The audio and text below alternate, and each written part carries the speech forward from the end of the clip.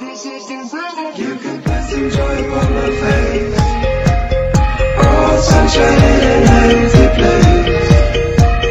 Take me to time two, and babe, I'll make you stay. All right. You know what? I wasn't going to come back yet, but I'm... All right. I want to welcome in our guest. I'm just going to go seamlessly into it. We have... hold on. Let me make your microphone hot. And by that, I mean I'm going to put fire to it. I'm going to put fire. We have welcome Steve Simone. What's up, buddy? How are you? Good, man. You just walked into my a rant. Yeah, I'm all about freedom of speech, brother. I heard you when you said you have the choice to either listen or not listen, laugh or not laugh. I completely agree. Yeah, absolutely. Look, when I'm doing a stand-up show, and I don't tour full time anymore. I did for a long time. Yep. But when I do a stand-up show, if you hire me and your company is the American Tuna Company, and you go, we're going to pay you X amount of dollars. We'd like you to do some jokes about the CEO, this and that. I can agree or not agree to do it. Absolutely. Yeah. You know what you're getting yourself into. Yeah. Or if I'm going to go do I did a show one time where on Saturday night I did a show for people with an alternative lifestyle in Las Vegas. Okay. And then the next morning I went and did an afternoon show at a Lutheran church. Perfect. Okay. And people go, how can you do that? I go, I'm a comic. I was hired to do this show for these people who have an alternative lifestyle. Yep. And then I was hired to do this. And I go, and I don't judge either one of them. I wrote some jokes for the alternative lifestyle people. When I did the church show, I stayed at G-rated because I respected that. Yes. It's my choice to take the gig. Or not take it. Or not take the gig. Absolutely. Okay. And I don't know if you're running into this. I saw, do you know who Rich Voss is? Yes. Okay. And I've known Rich a long time. And I saw a post from him, and I've seen a couple where now if he tries to do anything political on stage, he's had people jumping up screaming, why don't you talk about this? Are you seeing any of this at all as you tour? I stay away from all that stuff. Okay, so that's what you choose. You choose to do something else. I choose to, I think my style of comedy right now is kind of like, there's so many comedians cursing the darkness. I just want to be one of those guys that lights a candle. Yeah. For sure. I just want to celebrate the little things, try to remind people that we're all connected, that we're all in this together, that life is a gift and it's something that should be celebrated. But the political stuff, it's got never in my life have people not respected the opinions of other people. Yeah. I'm so not political. Yeah. And I'm pro people. Uh-huh. That's why I guess I'm the guest. Yeah, you're really a minority, man. Yeah. You're pro people. Yeah. But it's just how what's the word? Segmented everybody is. It's like people don't let any. I might not agree with you, but I'll defend your right to say it. Does that make sense? Well, that's the great philosopher George Santayana. Yeah, I believe was the one. It wasn't Voltaire. Voltaire said as well. But I may not agree with what you say, but I'll defend your right to say. I defend to the death your right to say it. Yes. And I will actually. I have sat down and listened to comics who. Have opinions that are diametrically opposed to mine, but still enjoyed the show. It's the best. Some of my best friends view life completely different from me. Yeah. And I think that's part of the reason why we get along. You know, it's like my favorite. I try to work clean. I try to work positive. I try to talk about family. But some of my best friends are the filthiest, craziest comics there are, and that's what I love about it. Yeah. Now, are you based out of L.A. or New York, or you're L.A. L.A. You're an L.A. guy? Yeah. Are you born and raised? No, I'm originally from Philly. And then I pretty much got started trying to do the open mics at the Comedy Store 16 years ago. I got to ask you a question. So many great comics of, I want to say my generation. So, because I started doing comedy in 85 and I stopped touring in 2000. Awesome. But so many of the great comics of that generation come out of the Philadelphia area. I'm talking primarily, right off the top of my head, Rich Scheidner, Craig Shoemaker, Dom Irrera. Yeah, Dom.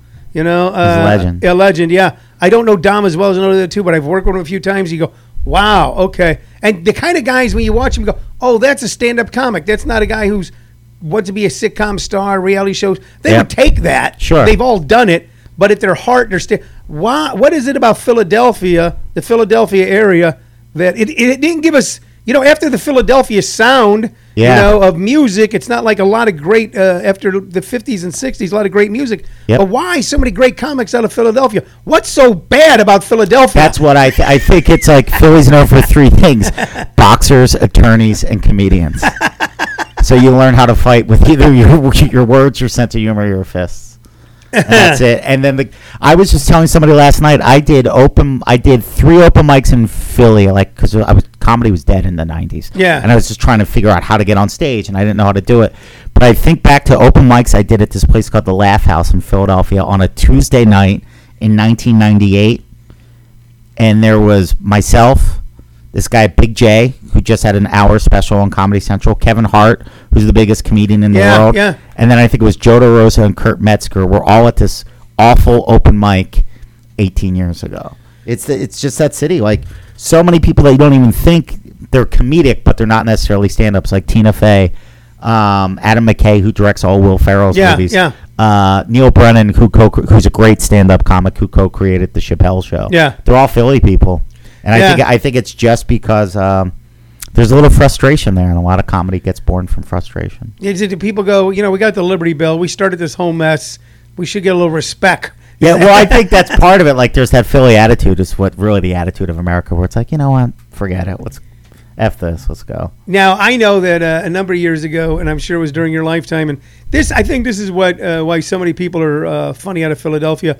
Philadelphia, correct me if I'm wrong, suffered a terrible loss, one that tore at the fabric and soul of that very city. What's that? When Tasty Cakes. You remember what I'm talking about? The type of the little they're so snack delicious. cakes? Yeah. Are they still in existence? They are. They got bought out by another company, but they don't taste quite That's the what same. I'm saying. That's what They I'm don't saying. taste quite the same. Many people I know from Yeah, it's Philadelphia. true. You're absolutely right. Yeah, it's like trying to feed pizza to someone from Brooklyn, anyplace else in the world. This ain't pizza. That's not what You right. can't call this a pizza. That what happened with Tasty Cakes when it got bought out? The taste changed, and I think it damaged the very soul and fabric. We take our food seriously. Yeah, that's true. I heard somebody tell me one time to go, the only thing this thing is good for now is maybe to repair the crack in the Liberty Bell. That's awesome. So, I learned about Tasty Cakes on a plane ride with someone and talking to him about White Castles being very indigenous to St. Louis. And then they started telling me about Tasty Cakes. And I had and then someone sent me a box. I was living in Hollywood, and someone sent me like a giant box. I think it's what almost sent me into diabetes too later in life. One of the best things about being a comedian for me is I love people and I love to travel, but it's those regional treats where you go somewhere and they're like, do you ever have this? I'm like, no, what's that? That's the best. You ever try this right here? What? We're a little hot on Steve. We're a little hot on Steve. Steve, if you could pull down the, there we go. There, that's better. Better. So how we better, better this way? Better this way. It's like the hearing test. Yeah. Boop, boop. Better, worse. Eye test. Did you ever take one of those hearing tests? Yeah. Yeah. Are you a hypochondriac? Nope. Yeah. I'm the opposite of that. Yeah. I'm like, whatever. I'm actually a passive hypochondriac, because every day I What's a passive hypochondriac? Every day I wake up and think that I have a horrible disease. And I mean, I go, and it's always weird. I go, I bet you I have ass cancer, not colon cancer, ass cancer. Okay, I bet you I'm going to bleed from the eyeball, but I won't do anything about it. It's like I'm sure I'm going to die of something, but I won't go to the doctor. Okay, yeah, that makes sense. Yeah, so because I realize it's insanity, but then I'll go to the doctor and I'll go, well, that's not wrong with you, but this is really wrong with you. So, but you're not a hypochondriac. No. Some comics are, because I kind of used to be like that. We spend so much time alone thinking that then eventually you can be attacked by your own thoughts. Yeah, but exactly. God bless you. Yeah. But I started to realize all the stuff I survived. And I'm like, God bless you. Thank you. And Mandy, I'm like, okay? Yeah, I'm good. Okay. But there's really nothing to be afraid of. I think that's the number one thing that all human beings fight is fear. Then when you really look at it, you're like, what is there? I've survived so much. I think I got Zika. Have you been anywhere near Florida? No, nowhere near. That's the best. I think I'm going to be the guy who they go, the first known case of Zika. That's awesome. Podcaster, stand-up comic, old guy. First known case. But, as I understand it, unless you're going to have a baby, it's not really that big a deal. Yeah, I don't think it's that big a deal. Like Mandy cannot get Zika because, do you know Mandy well enough to know her affliction in life? What do you mean her affliction? She has baby fever. Oh, yeah. Yeah. Yeah. Yeah. You know what? It's amazing, Mandy, if I could be perfectly honest, is for someone to have baby fever and interact with so many comics that you don't have several. That's true. That is interesting. Kind of like the majority of clubs you go to, isn't there one pregnant waitress per every 10? Yeah, something like that. Yeah, something like that. Yeah. Yeah, there's always, yeah. Are you a single guy, married guy? I have a girlfriend. You have a woman? Yeah, I have a lady. She's cool. You got yourself a girl, do you? Yep. She bought me this Texas T-shirt. She's from Texas. Is she? Yeah, she's awesome. Wait, did you meet her on the road? I met her in, not really the road. I met her in San Diego at the Comedy Store down there a couple of years ago. But then That she lived in counts. L.A. She was just down there with clients, and then we, thank God, the social media. Was she? sent some Did messages she back work and there, forth. or was she an audience? No, she was just in the audience. She was in the audience at the Comedy Yeah. Store. Isn't that a fascinating club, the Comedy Store in La Jolla? Because it's not La Jolla. It's or is it La Jolla? Yeah, it's La Jolla. It is La Jolla because it literally has not changed from the day they opened the door. Yeah, it's awesome. Yeah, it's a very cool club. But I Super mean, cool. but you see, actually, it's like walking into a living yet still vibrant museum. Absolutely. Yeah, the exact same decor. Does she still have a piano player? Yep. Yeah, that was like so important to Mitzi at the Yep. beginning of it all to add. She didn't know if the comics were going to be able to carry the whole thing. So maybe we needed some other. Okay. Okay. Well, I started open mics at the Comedy Store. I got a job working the door at the Comedy Store. Started on the phones before the door. Sure. I started on the phones 3 months later. They were like, "You're going to be the new manager." I'm like, "What?" That's how, because I was the only person that showed up on time and wasn't on drugs. Yeah. So like, yeah, you're the new manager. Mitzi walked me through her club. This is 2001. Yeah. Everything in her Hollywood location served a purpose. Yeah. The way she had the lights dimmed, the type of flowers that she chose, what type of music before the piano player started. Yeah. I mean, everything. She's a genius. She Yeah. figured out everything the way she wants it. Yeah. No, she did. She did. I mean, if it wasn't for her, I don't know that comedy would have had the same trajectory that it has today. I don't think so. I noticed that you have the Lenny Bruce poster over there. And Yeah. She told me she saw Lenny Bruce in the 60s in Miami Beach. Sure. And she went, she told me she heard God talk to her. Really? And she knew that maybe not then, but at some point that would be her life, following the path he blazed of comedy, going from jokes into more of a form of expression and a form of art. Yeah. Yeah. He, an amazing guy. Amazing guy. And how many comics don't realize that? I'll talk to young comics or beginning comics, and I go, he's the grandfather. I go, if Richard Pryor is the father of what we do, Yes. and I kind of think that he is. Me too. Okay, but the grandfather of it was Lenny Bruce. Lenny Bruce is literally the guy who he follows a long line of people being the first guy with a covered wagon to go into some uncharted territory, and now there's like that guy has a monument built to him like in the middle of Utah, and it's a statue of him with an arrow through his head. Yeah. Because he got killed. Yeah. Like we as comics, we don't realize, I think we take a lot for granted that the way he fought for freedom of speech, and now people are giving it away. Like I think there was a comic in Canada that I a couple months back I contributed a couple bucks to a GoFundMe page who wound up in jail for something he said. It's like, Yeah, they have different laws. different laws in Canada and concerning hate speech. A lot of people would label me a progressive liberal, and then they're shocked that I oppose all hate speech legislation because I go, now you're going to thought speech. Correct. And then people go, well, thought can be brought into legal proceedings. A premeditated murder, you got to prove that. But I said that's murder. Now we're talking about speech, and if you really start impinging on that. it's frightening. I think it was George Carlin, I'll paraphrase him, but I think he said that political correctness is censorship disguised as kindness. Yeah, Something like that. that's perfect. That's perfect. Now, I've explained to certain members of my generation who are not comics guys. I'm 61. Guys in their 60s. You look awesome, by the way. Not bad for an old man. Now, you start saying those stupid things as you get older.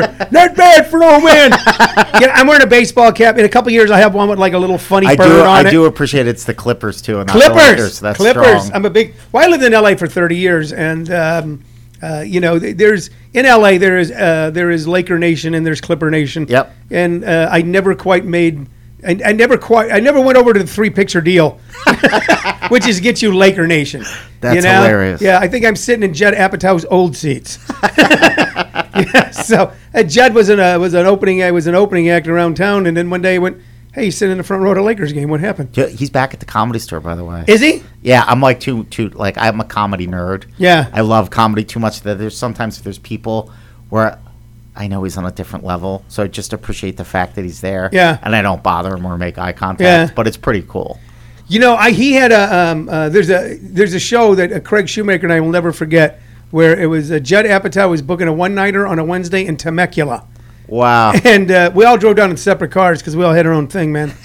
And Judd was the opening act. I was the feature, and Craig was the head. And it was one of Craig's first headlining gigs in L.A. Wow, that's awesome. When he was still doing Do I Look Like John Boy and putting a giant black dot on his cheek. But, you know, Judd later on had an incredibly funny bit about having a foster child or pen pal in Nicaragua and him being a rich kid in L.A.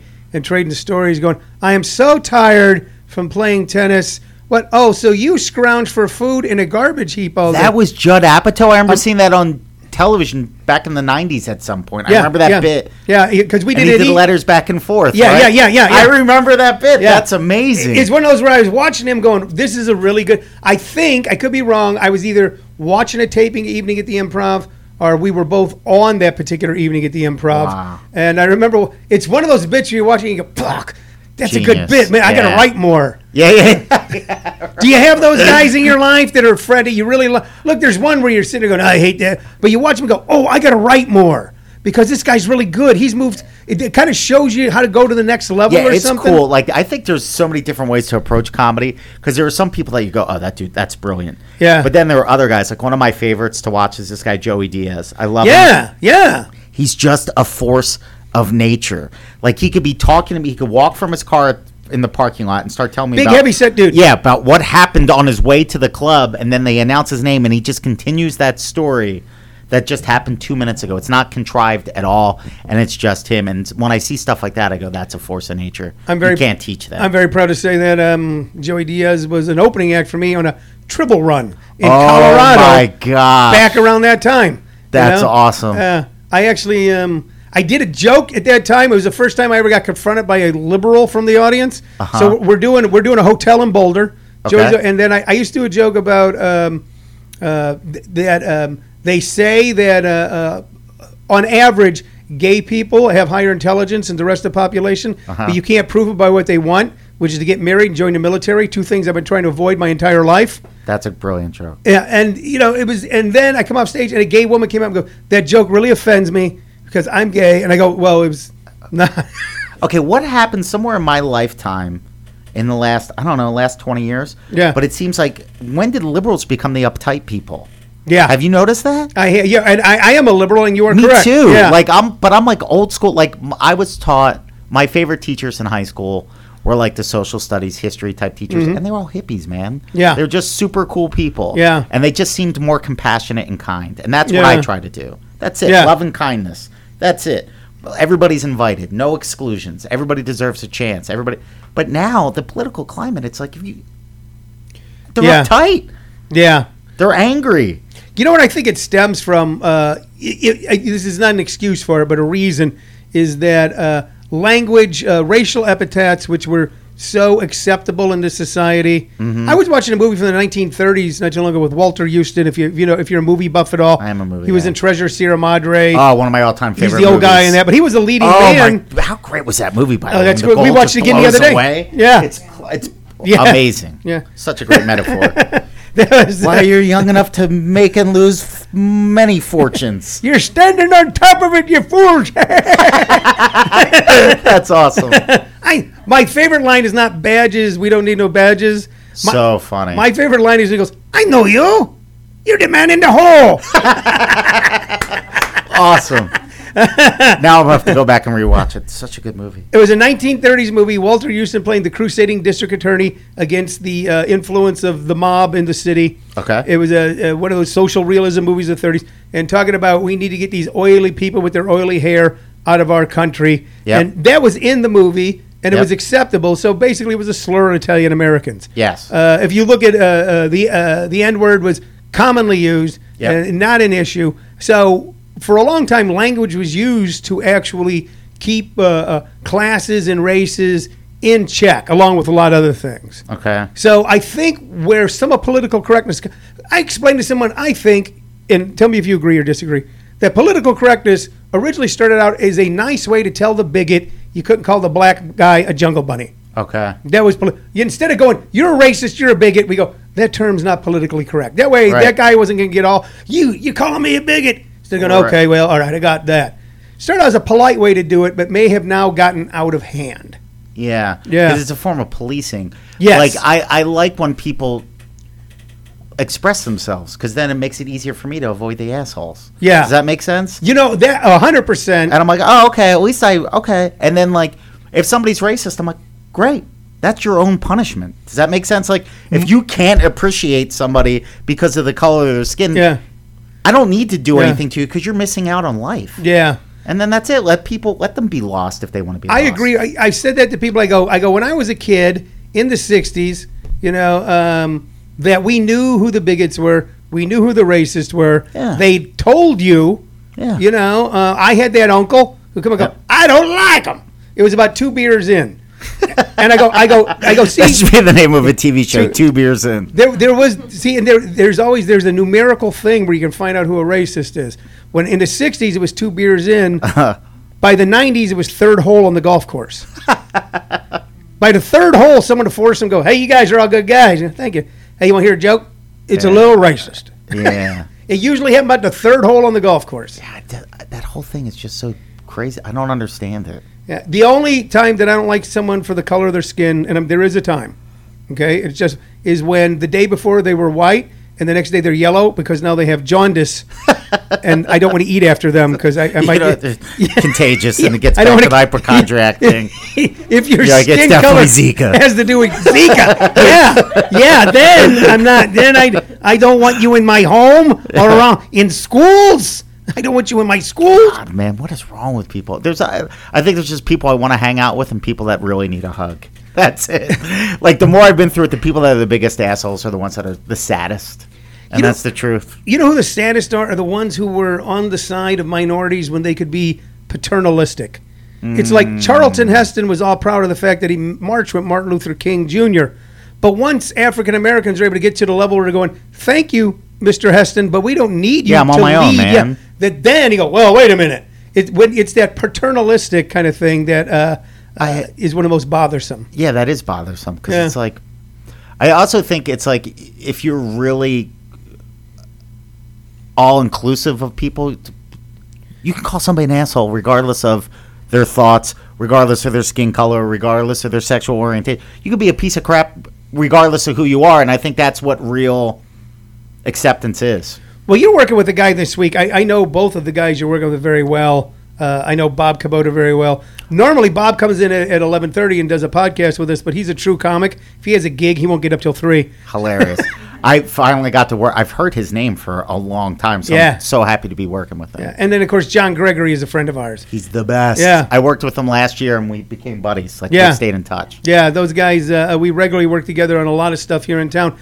Bob, Bob, I hope you don't get upset, but Bob's act is so smart. Bob, growing up an Asian American in Detroit and then living here, and is able to do an act where he's actually able to lash out at all the passive and unintentional and intentional racism that has been shoved his way and make the racist people laugh at it and not realize that they're laughing at themselves. That's the best. Yeah. Yeah, when you can do that, that's Yeah. next level stuff. Yeah, it's like I can make people from Uganda realize that, they've been making fun of me.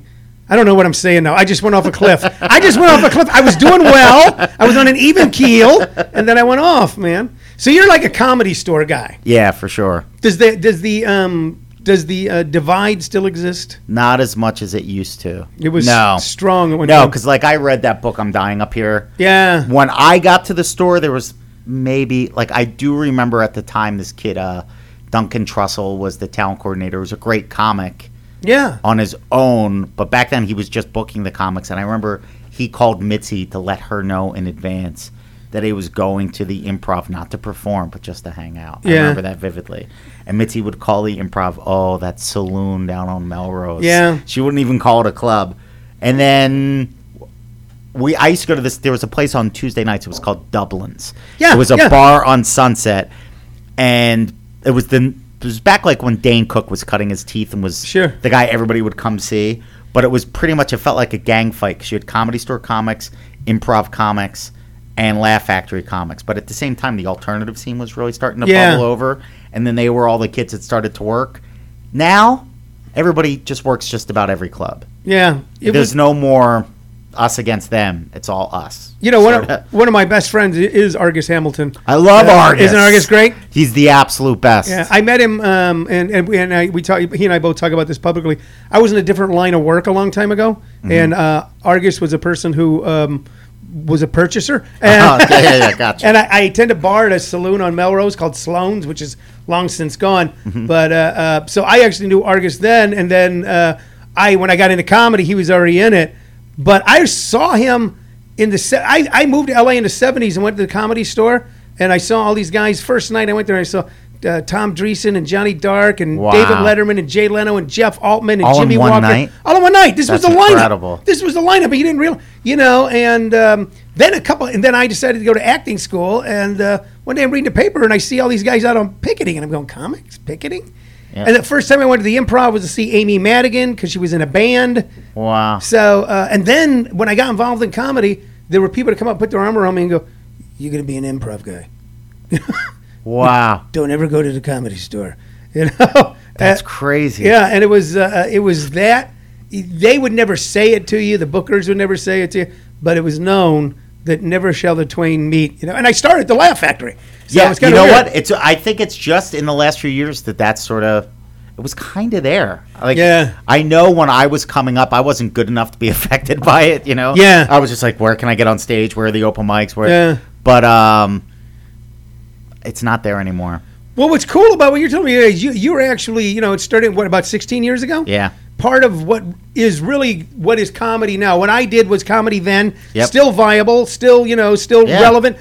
That's what I say. But there was this change that happened about 15 or 16 years ago, like a whole new generation coming up through an alternative mean. Yes. Going, all right, we can't. It used to be if you couldn't get into the Comedy Store Improv, you didn't go to any bar on Sunset because if they heard about it, so it kind of tamped it down. Yeah. But your generation kind of went, we want to do this, and I think it was because it had become so entrenched. Yes. The same people headlining, the same people on the set list every night, not because they didn't deserve to be, Right. but that's who it was, and there was Yeah, no there way was to no crack it. opportunities. There was no way to crack Yeah. it, and You had people want to create- do it. Yeah, you had to create your own opportunities. I would say, like, right now, when I showed up at the Comedy Store, it was kind of a ghost town, to be honest with you. Yeah. I can remember nights where we canceled shows because nobody was there. Yeah, at I the remember Comedy that, Store. yeah. And then there were nights where it was like they went from having main room shows on Friday and Saturday to just Saturday, and the Saturday shows wouldn't sell out. But I've seen this renaissance, and it's amazing, especially in the last 2 years where it's sold out every night. The biggest names in comedy are there, and it feels like those stories I would hear about 15 years ago, Yeah. 10 years ago. And I think part of the reason is guys of my generation, we got into comedy because we loved it. Yeah. There was no career path for us. There was no real stage time for us. But it was like, this is all we can do, man. This is it. And I remember it was Dice. Believe it or not, this has to be 13 years ago, 15 years ago, Yeah. where he sort of became like a door guy again and would hang out with us and just laugh and like get in the high. And he took a couple of us under his wing and he was like, guys, if you're not having fun now, get out. Yeah. He goes, get out. He goes, this is about having fun. He was like, Steve, think about it. It's a Tuesday night. It's 1 o'clock in the morning, and we're having laughs like we're 12-year-old kids. He goes, your friends back in Philly, they're asleep. Or they're awake worrying about a mortgage they can't pay, or to wake up to a job they don't want to go to. Yeah. He goes, being poor isn't that bad if you're enjoying yourself. But if you're not having fun now, get out of the business, because as your career grows, it only gets worse. This is the most fun point, and that's why we were there. We were there because it's fun. I had heard that he had become, and a lot of people say oddly, I know a little bit about his rise, and I know that I could be wrong. This is the story Yeah. I heard. Maybe you can, maybe if I'm wrong, you can enlighten a bit. As I understood it, that he, as a comic, that the Dice Man was one of the things that he did. Yes. And it blew up. Yeah. And it was like if you I can't even describe what it is, but it was just like if a character. Yeah, but a character. Like if you played a character in a movie, and when that's it, that's what you're playing for the rest of your life. Right. And for him, it became a leading man character. Yes. And that it blew up on him and kind of carried him. And at one point, it was like, I remember hearing stories from him going, I don't want to be the Dice Man anymore. Yep. Like Bobcat did that crazy, yes, and then made that painful transition, absolutely, to doing social political, which never quite worked for him. He went on to direct. But now he's a great filmmaker. Funny. I love Bobcat. See, I feel like I was so blessed because the '80s to me, and I don't think it's just nostalgia. I really do think comedy was magical then. And not just in terms of stand-up was great, but you also had great comedic films. You had great authors. There was funny books to read. So many different influences. I started in 85, 86 at the Laugh Factory. It was Rich Scheidner and Claudia Lanau who said, you should do this. And I go, do what?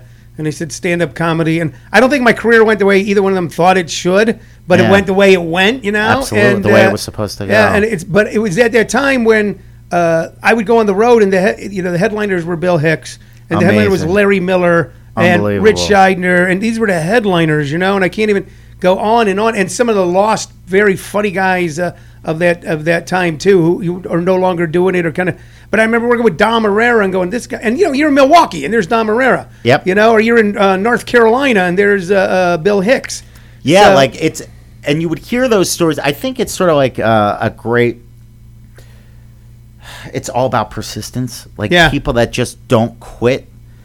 And I would hear these stories of these magical lineups, dude, Bill Hicks was featuring, Kinnison was emceeing, and it was a third guy that had. You would hear all these stories, and then now that I can look back over the last 15, 16 years, I was part of some certain lineups like that where people are absolutely, like, what? Yeah, you guys were all there on the same night, almost like the new movement of a Louis C.K. and a Dane Cook and. Yep. Let me ask you a question. Okay, so I think I can get a good answer from you on this. Yeah. We have a pretty vibrant local scene here in Phoenix. Awesome. Very vibrant, and it also carries with it the baggage, which is somebody go, well, I got comedy beef with this guy, or I got comedy beef. Some of that coming from, and not from this club, by the way, and I mean that in all seriousness because they have such a different policy. And I'm not going to say any particular club, okay, or particular organization, but some of it does in some. Let's take it out of this city. In some comedy communities, it does come from the top down, from clubs going, if you work there, we won't hire you, and it creates that sort of issue. Yeah, that divide and conquer type thing. Yeah, I'm just not a part of that. Like I said, when I was coming up at the Comedy Store, I essentially became a Comedy Store guy out of no other options. I didn't have a car. I could walk to the club. Yeah. I had to have a job. You were living in West Hollywood, though. I was living on Hollywood and La Brea. Okay, yeah, sure. Right? And I would walk. It was about 2-mile walk. I'd walk down there every night, and I didn't have a way to get on stage anywhere else. I was starving, so I had to work the phones during the day, door at night. There was a pizza place a block away from the Comedy Store. I got a job there. Yeah. So I became a store guy just because that's the way it happened. It wasn't like, oh, I'm against alternative comics or I don't want to work the improv. None of that stuff. It was just like, okay, this is where I'm being fed, literally and creatively. Yeah. But then as and my generation started to evolve, that system went away. Yeah. And I think it's because comedy went away. Yeah. There was no money involved. There was no egos involved. Whether you were a kid going up at some alternative lounge in Silver Lake, or you were getting up and headlining the Improv on Melrose, or coming to the Comedy Store to work out new material at a late night set, everybody got into comedy because they loved it. And I think that's where I still am now. Like now that's money starting to get involved, and I guess more politics will come along with the money, but I don't care. Yeah. It's not like me trying to be like, oh, I want to be everybody's friend. It's like, no, man, I don't care. I starved for years doing this because I loved it. And now that career opportunities are starting to come my way, awesome. I want everybody invited. I want everybody to come along for the ride. Because life's better that way. I was explaining to a young comic not too long ago who was talking about he hated that comic and loved this comic. This guy sucked. I go, you realize everybody you mentioned just has the same agent. Yeah. He goes, what? I go, they go to the same parties. Yeah. Okay? And if they don't go to the same parties, they're trying to get into those parties. Yeah, and here's the other thing, too. Like, this business is so difficult. Anybody that's found a way to keep their sanity, you have my respect. Yeah. You know, like I'll hear kids go, "Oh, he's a hacky, he's this and that." I'm like, he's making a living doing comedy. I respect that. Bill Hicks told me that one time we were talking about, there was some comic he had ripped into, some pretty big comic. Yeah. On a long drive when, you know, your conversations going everywhere, and he'd ripped into him, and a couple days later he actually, we were talking again, he goes, "You know what, I want to apologize." I go, "Apologize? You don't." He goes, "Anybody can make a buck in this living, I respect." Completely. You know? Because even for him, it became difficult for him to make a living in America, and he was, it looked like his career was headed to England before his very untimely demise. So, when you mentioned Dice being a mentor, I want to ask about a comic, and I hope I get her name right, Eleanor Kerrigan. Yeah, she's awesome. She was on the show a year ago this week. Yeah, she's a Philly girl, too. Yeah, that's right. She's awesome. Right. Yeah, and she's absolutely awesome. She was on the show, and she was the one telling us about Dice being such a mentor. And then a couple months ago, we were actually watching stand-up on television. I don't know what happened, but...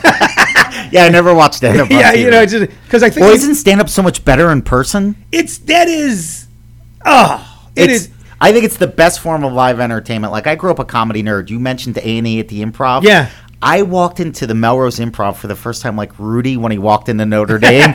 Like, I'm like, you could feel the comedy spirits coming through the walls, and I'm like, that's where Bud Friedman had the monocle. And like, the hair, just thinking about it, the hair on my arms is like, I am a comedy nerd. I would watch at the Laugh Factory, what was it, live from the Sunset Strip comedy? Comic strip or comedy strip. Yeah. I mean, started out at Jan Smith's in Igby's. If you know Jan, who's one of the from the Ice House. Yeah, he owned a club called Igby's in West LA.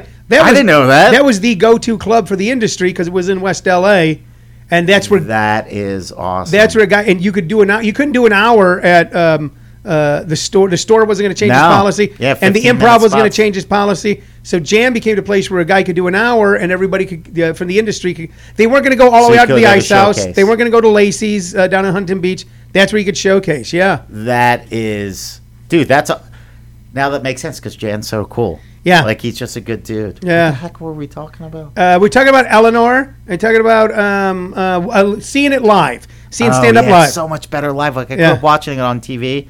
And I devoured stand-up, just as a fan. I still can't believe I get to do this. Yeah.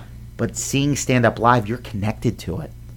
Like, I'm so old. I love music, but I don't want to go to concerts anymore. I don't want to put up with it. Grateful I know that makes me sound like a cranky old man. Foghat? Dude, sporting events, even if I have great seats, I'd rather just stay at home and not deal with people. Clippers. But live comedy, you're part of it, man. You're part of it. Because here's the other thing, too. Like, a basketball game, a Clipper game, the Clippers are going to be great whether there's one person in that crowd or 20,000. Yeah. Grateful Dead's still going to kill it whether they're in their garage just drinking beer and smoking a joint and having laughs or Rose Bowl. Yeah. Stand-up comic, what I do, I need an audience. Yeah. And I don't care. I know there's two schools of thoughts on this where people go, well, it's never the audience, it's always you. I'm like, no, dude. Sometimes it's the audience. You're absolutely right when it becomes one organism. Yes. Yeah. It's a dialogue with the audience. It's not a monologue. Yes. And you either, if I connect with the crowd, we're going to have fun and I'm going to make friends. And it's like, I feel like I know those people. Yeah. And it's great. But if I don't connect, it's not going to happen. Yeah. Yeah. I mean, you can get good enough that there's nights.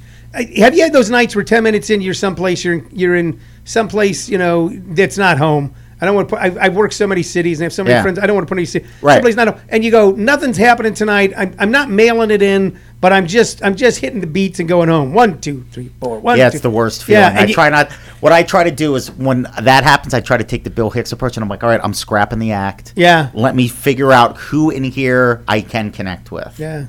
Well, one of his philosophies is never swim too far from Dick Joke Island. Hilarious. But you're right about the live thing, and I tell young comics this. I go, you know why we still exist?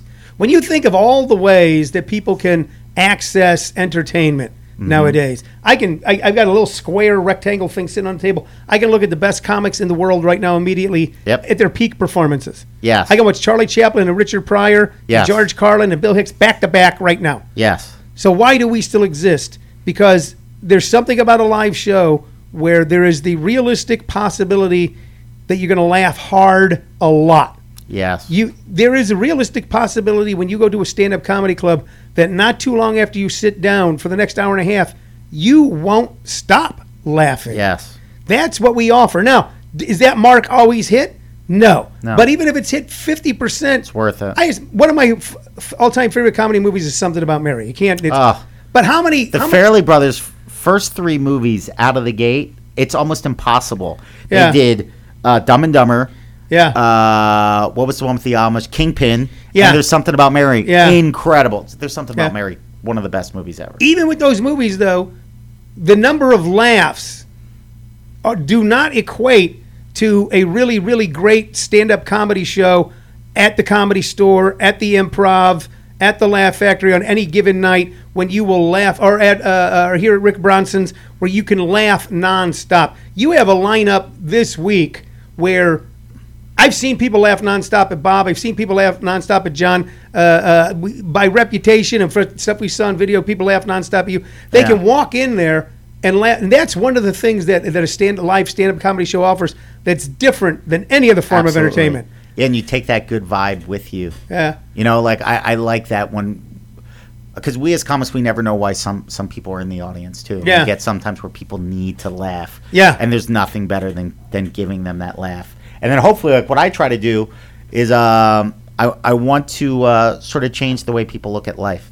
Yeah. You know, I don't want to just make them laugh. I want to like sort of remind them that, like, hey man, it's not so bad. You gonna sell them There's heroin? something or to- what is there's it- something what to is- celebrate. What are you gonna get? What is it? Dude, gonna- ice cream and pizza. You turn everybody into Lutherans? What the hell's No, going on? man. I don't know. I think we overlook it. Yeah, we it's do. It's so easy. Like, there's just something odd. Like, we're all connected to each other. Yeah. And we all get in our own head, and we all just want to become these miserable. And it's like, wait, let's step back and go, what the fuck? We're here. Yeah. This is incredible. Let's Yeah. celebrate it. Anger can be a pretty nasty drug. For sure. You know, it can be just as addictive. Oh, absolutely. And I'm not saying it's not justified, but at Yeah. the very least, you go, wait, if I'm lucky, if I get 100 years, I'm blessed beyond belief. It goes by in an instant. Yeah. So find something to celebrate. I think what people understand is that the winner is never angry. You know, you talk to any boxer, and yes, he was mad. No, they stuck to their game. They stuck to their plan, Yep. and they took their opportunities and never became emotional. No Yes. matter how many times they got hit in the head, it never became emotional. Yep. You know, I mean, of course, Muhammad Ali brought a whole different level of showmanship to it, but it was always business. Always. You know, and that people think that it's all about anger. And now this time I'm mad. Well, then you're easy to defeat. Yeah, the toughest guys don't even get like. Yeah. I listened to this. There's this great podcast. There's this guy Jocko Willink. Did you ever hear of him? No. He's a former Navy SEAL, world class Brazilian jiu-jitsu guy. He's fascinating. Yeah. And he talks about that when he doesn't have anything that literally doesn't have anything to prove. Yeah. So when somebody's invading his space or they're getting angry, he's just calm the whole time. Yeah. Because he knows in a second he could choke you out. Yeah, yeah. He's like, he no, could feed you your nose. Yeah, exactly. I just swallow my nose. Right, so it's the people that lash out are the ones that Yeah. they have to prove something to themselves. Yeah. Speaking of lashing out, we want to ask Mandy a question. Pull up here for a second. I want to ask you a question, if you don't mind. Mandy. Yeah.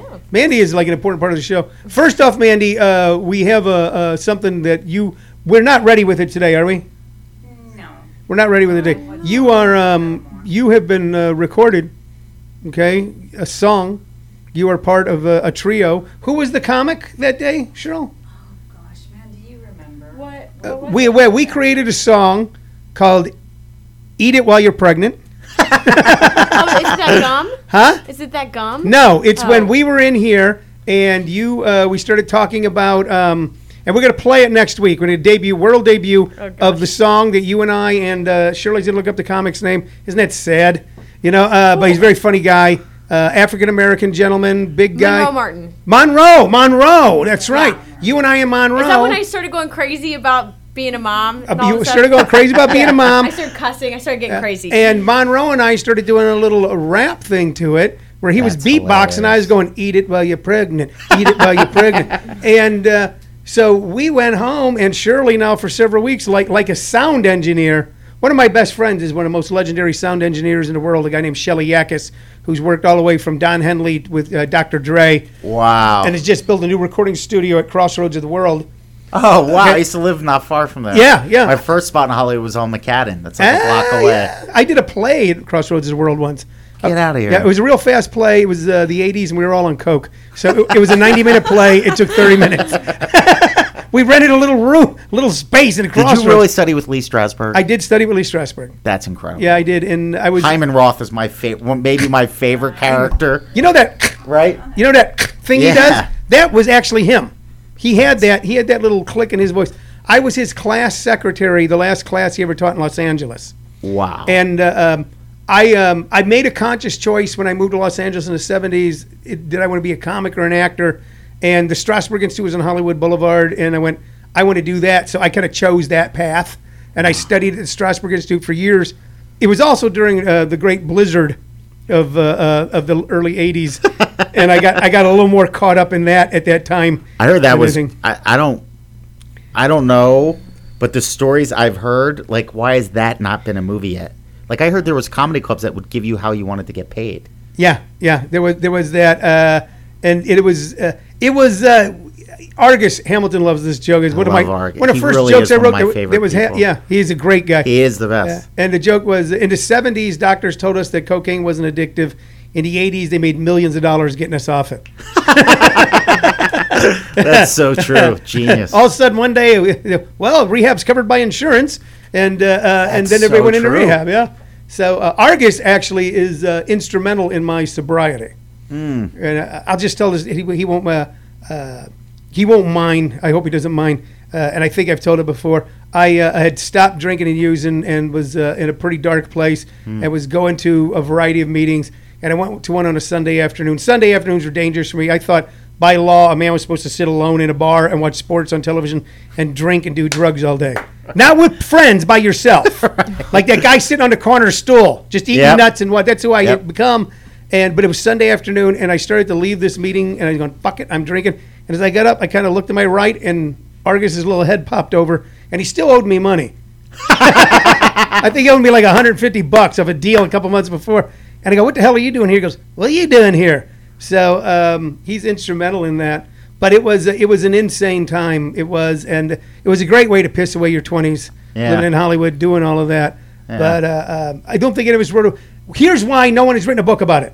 I'm going to tell you why. That's right. People used to ask me why I drank and drugged so much. I go, because I'm a writer and I need experiences, but then I would black out. That's funny.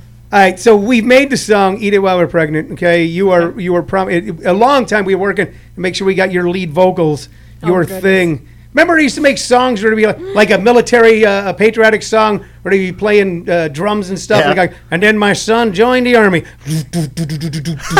It's one of those with you ranting about how to have healthy children. Yeah. Oh, that's awesome. Now, oh my gosh, we're going to debut hilarious. that. Oh, I'm so excited. And we got to wrap up, unfortunately, but I have two questions for Mandy before we wrap up. And the first one is there a Pokemon in this office right now? I don't Pokemon anymore. Okay. I'm in fantasy football right now. I can't. Now, when you say fantasy football, is it what Steve and I would think of as fantasy football? Or are you watching football players trying to figure out which one you'd make a baby with? Both. Both. Absolutely both. 100%. Yes. It's a whole different fantasy. Yeah. Yeah. Okay. 100% both. Okay. All right. And damn it, what the hell was my other question? I had one other question. Oh, of all the comics that you have brought in here, okay, because you've been bringing them in now for what, about 6 months or a year? It's close to a year now. Close to a year. Okay. Is there one that you would make a baby with? And could you tell us who it is? Is he in this room? Because you got to understand, for her, it wouldn't be like a problem. You know, it's not like she would want anything from you or anything. She would actually she would call your girlfriend and go, look, here's what's going on. You know, like one of those late 70s movies about the changing in the world, you know. So, is there anyone? I want you to think about it so that you can tell us next week. This needs to be revealed, okay? Okay. All right, because we want to, and I'm going to tell you why. Okay, because your son is so gorgeous. We're always a little upset when you don't bring him with you. I almost brought him today, too. Okay. I almost did. I was going to ask his dad, because he loves kids, and he got to meet him the other day. So I was like, you know what? I should bring my son in. And then my son's dad's so crazy. We never know when it's going to be okay. And it's his He's not a comic, right? No, God, no. Tennis player? No. No? Skeet shooter? No. I'm picking some really common jobs. Yeah. All right. Okay, so I want you to think about it. I'll tell you why. Because your son is so cool and so perfect that people like you should be having more children. And whoever that comic is, we would get you guys together. Steve, if you called your girlfriend right now and go, look, Mandy. My girlfriend's from Texas. She would freak. Yeah, I know. She doesn't even like it when I smile because I'm nice. Yeah, I know. I'm like, well, maybe Steve because he's so freaking nice. Yeah. My girlfriend's so jealous. Yeah. Is she white? She Latino? Yeah, white chick from Texas. Yeah. Because my wife is sitting right behind you is jealous if I look at you too long. Now you're looking at him for. I'm doing a show with him. That's how Karen is. That's exactly how she is. Man, we are so glad you came in. This is all. I feel like I made buddies. And we want you to book him back soon, and we want you to come back soon. Great. This is hear that. Thank you. He is. I've had so much fun with him today. Thank you. Eat it while you're pregnant. Eat it while you're pregnant.